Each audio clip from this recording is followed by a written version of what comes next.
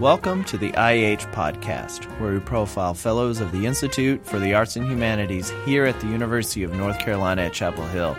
I'm Philip Hollingsworth, coordinator for faculty programs. In this episode, I speak with Associate Professor of Women's and Gender Studies, Tanya Shields.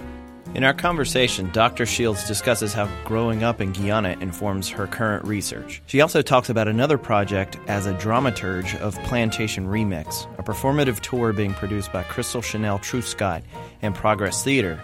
For more information, visit progresstheater.com/Plantation Remix. But I am frazzled. I can't imagine if I had to teach on top of all the work I'm doing right now. My gosh. What are you supposed to be doing during your leave right now? I'm supposed to be working on my second book project, which is about women who owned plantations in the U.S. South and the Caribbean. I hope to get to that before August. Now, would this be kind of like a history focus? It is both it is history and it's literature, but it's also, I want to pivot to sort of contemporary relations. So that's the three things I'm trying to smush together in one book, and we'll see how it goes. So you do some literary studies as well? That's my training, actually. Okay. So I actually was a history undergrad. Okay. And I went back to graduate school in Comp Lit, where supposedly I was merging literature and historical studies. I'm learning that the history part of it was not as solid as I had hoped, because doing this project where I have to read archival documents, and I do some of that with my students, but to sort of fully understand the document, there's more I need to know. So I'm definitely learning that process with friends who are historians and trying to figure that out. What's something that you've had to learn about reading an archive? Or something from an archive, I suppose. To learn about inventories. Okay. So on the face of it, an inventory is all the stuff somebody owned. And I'm like, okay, but what do I do with that?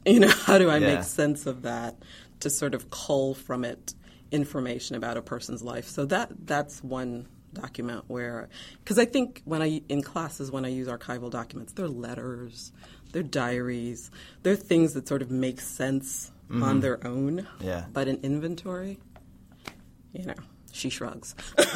What to do with that? What would you say is your primary research focus? I would say it's literary cultural analysis. My first book, Bodies and Bones, is about sort of looking at creative work, particularly literature, but I also look at paintings and monuments to think through how can we better understand each other. So I'm really interested in empathy and how creative work can help us to have empathy for someone who's not ourselves. I just find that if we have no mechanisms for helping us sort of use our compassion muscles, and I really feel that art is one of those mechanisms to help us do that we're really at a loss, and we frankly fail as human beings if we're supposed to be developing and evolving. I feel like that's a really significant part of being a person on this planet, is sort of understanding yourself, certainly, but learning to understand others. Aside from the book, is there anything else that you're working on right now? As a matter of fact, yes. I have been invited to be a dramaturge on a project called Plantation Remix that the Houston-based Progress Theater is doing, and I'm really excited about it. It's a project where they are going to be doing site-specific installations looking at the plantation today and trying to figure out how to recuperate that space. So this space that is filled with sort of trauma and violence that people tour and enjoy in a certain way, they want to disrupt that. And I'm going to be part of that process, and I'm really excited about it. Yeah, so dramaturge, I know the Spanish word, but I want to make sure it translates one to one. Could you define that? Yeah. What's it in Spanish? Dramaturgo, just someone who writes plays. Right. I won't be writing the play. Oh, okay. Crystal Truscott, who's the founder and creative director of the Progress Theater, will be doing that. basically, when we started talking about the project, I was sending her all this information about plantations, and she said it's what you're already doing. It's helping build the context for the structure of the play. And I told her, I'm not a historian, and she said, I don't want a historian. I want someone who's doing what you're doing. So, I think of it as sort of in an advisory capacity. Okay. But I'm also looking forward to just sort of learning how a play is built from the ground up, especially this kind of play that wants to have an intervention in the world in a very specific way. So would this play be kind of a traditional, like on a stage, but in that site, or is it in the whole space? From what I understand, it's in the whole space. Okay. So one of the things that one of the ideas that Crystal is playing with right now is how do you use the tour guide at these spaces? And she's trying to figure out a way both to sort of use the tour guide as a character, but also have the tour guide facilitate a discussion after theatrical intervention. Where in your research have you experienced this empathy that you were referring to earlier? I'll give a little bit of history to sort of answer that question. I was born in Guyana, South America. And Guyana is an English-speaking territory, country on the continent of South America, but historically and culturally, we're like the rest of the English-speaking Caribbean because we were colonized by the British, and our historical and cultural trajectory resembles more the islands of the Caribbean than it does the nations of South America.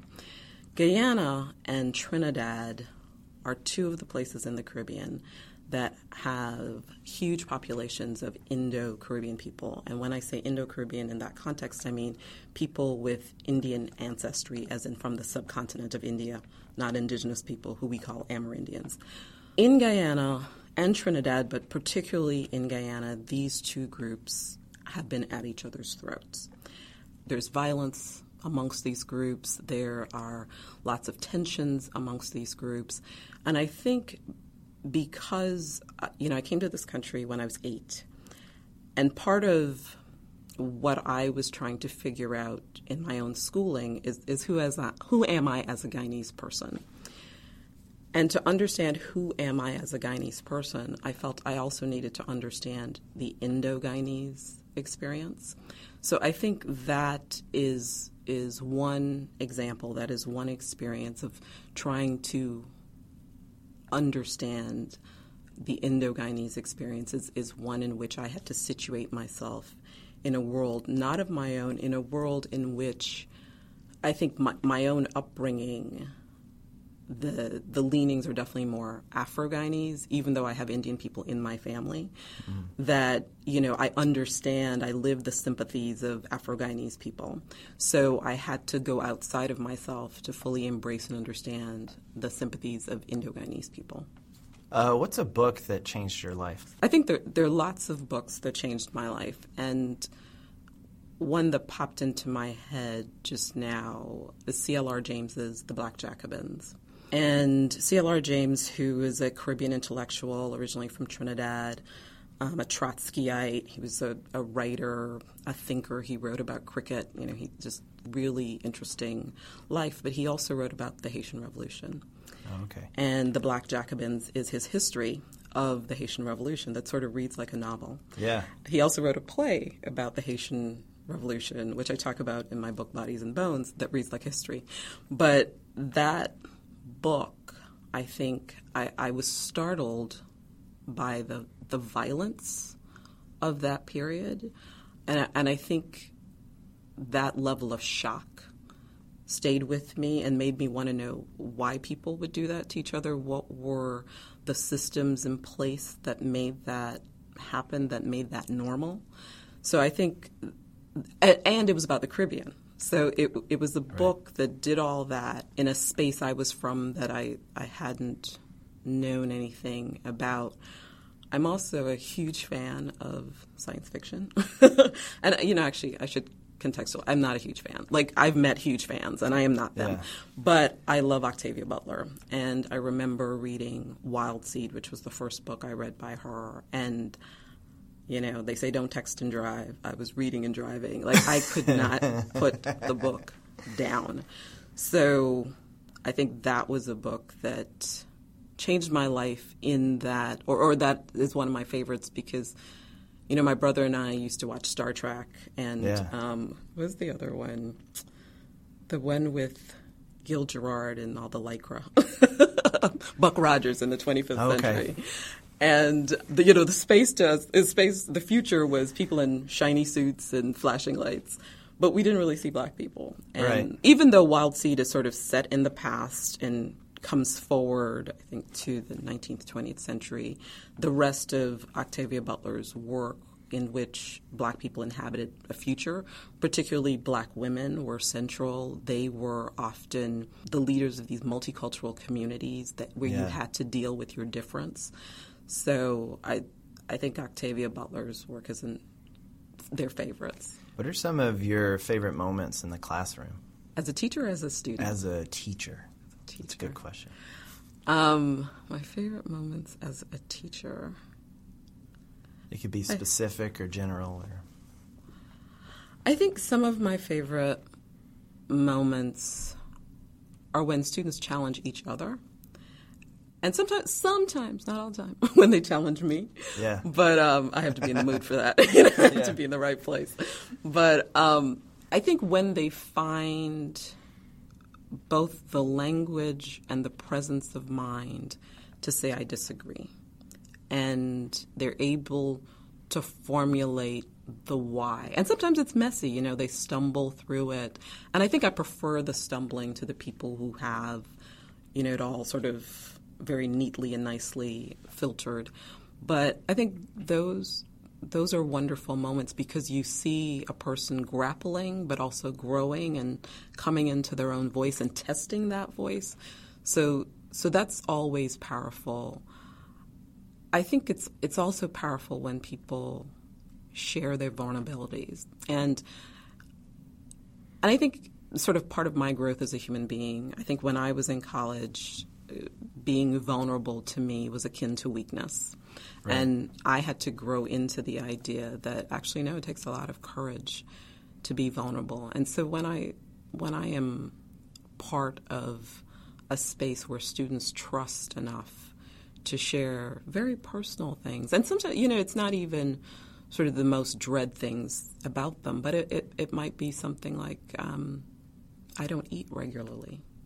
You know, it takes so much courage to basically say I'm poor. Right. You know, that I don't have the resources to find food. So it could be something just as simple as that I find those moments particularly powerful. I mean, and of course I find the moments powerful when they get whatever it is I'm talking about. I mean, that's always enriching and rewarding. But I also find the moments where I see them come into whoever it is they're going to be. Oh, thank you. Thank you. Check back at ieh.unc.edu for the latest news on our fellows and upcoming events at Hyde Hall. You can find all our episodes of the podcast on our website as well as iTunes, SoundCloud, and Stitcher. Please like us on Facebook and follow us on Twitter at IEH_UNC.